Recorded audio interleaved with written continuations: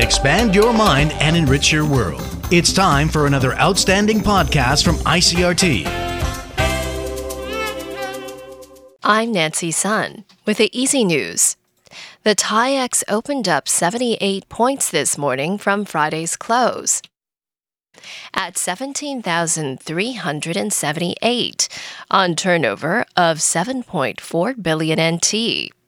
The market staged a strong technical rebound on Friday to end the day session at a high of 17,300 points on the back of renewed investor interest in the bellwether electronics sector, despite the tech-heavy Nasdaq dropping 1.2% on Wall Street overnight.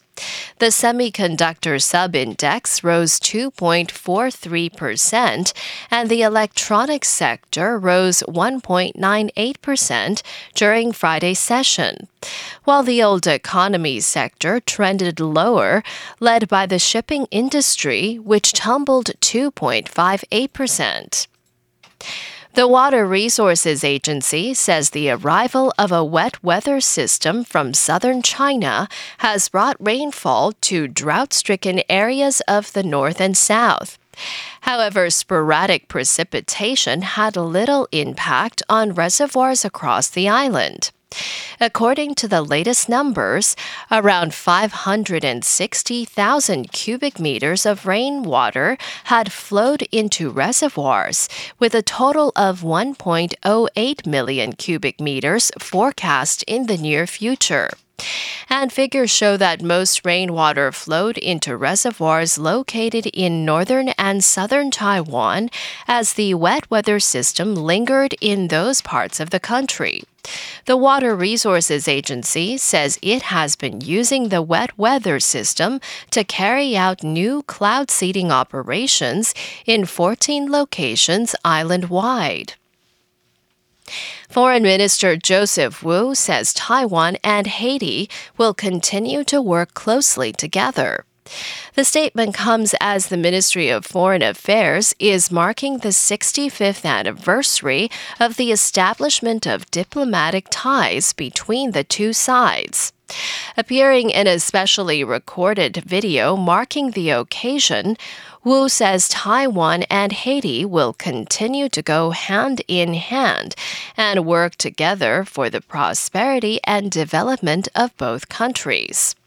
The foreign minister says Taiwan's embassy in Haiti and the Haitian government are organizing a series of activities to celebrate the anniversary, including introducing the 6 decades of bilateral cooperation through special television programs. In international news, the United States says it will send medical equipment and materials for manufacturing vaccines to India.